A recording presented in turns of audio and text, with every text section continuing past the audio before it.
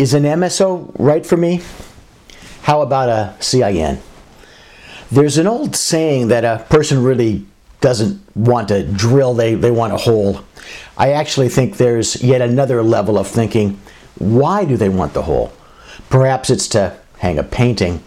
The same idea holds true with many healthcare structures, whether it's an MSO, a management services organization, an IPA, which is an independent practice association, and RBMG, a sort of a cousin to an IPA, a CIN, a clinically integrated network, and so on and on. In our metaphor, none of them are the painting on the wall. In fact, they're not even the whole. What they are is the drill. They're tools that describe a method of getting you to the business entity or outcome that you seek to create or to achieve.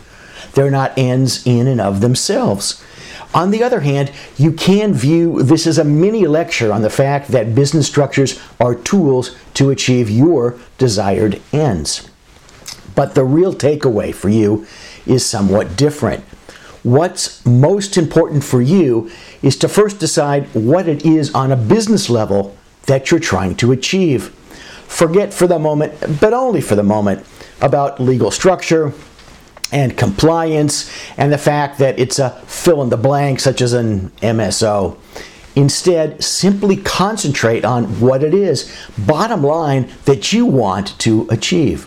Then, and only then, should we ask the question of what tool or tools, the specific structure or structures, can be applied to get you there.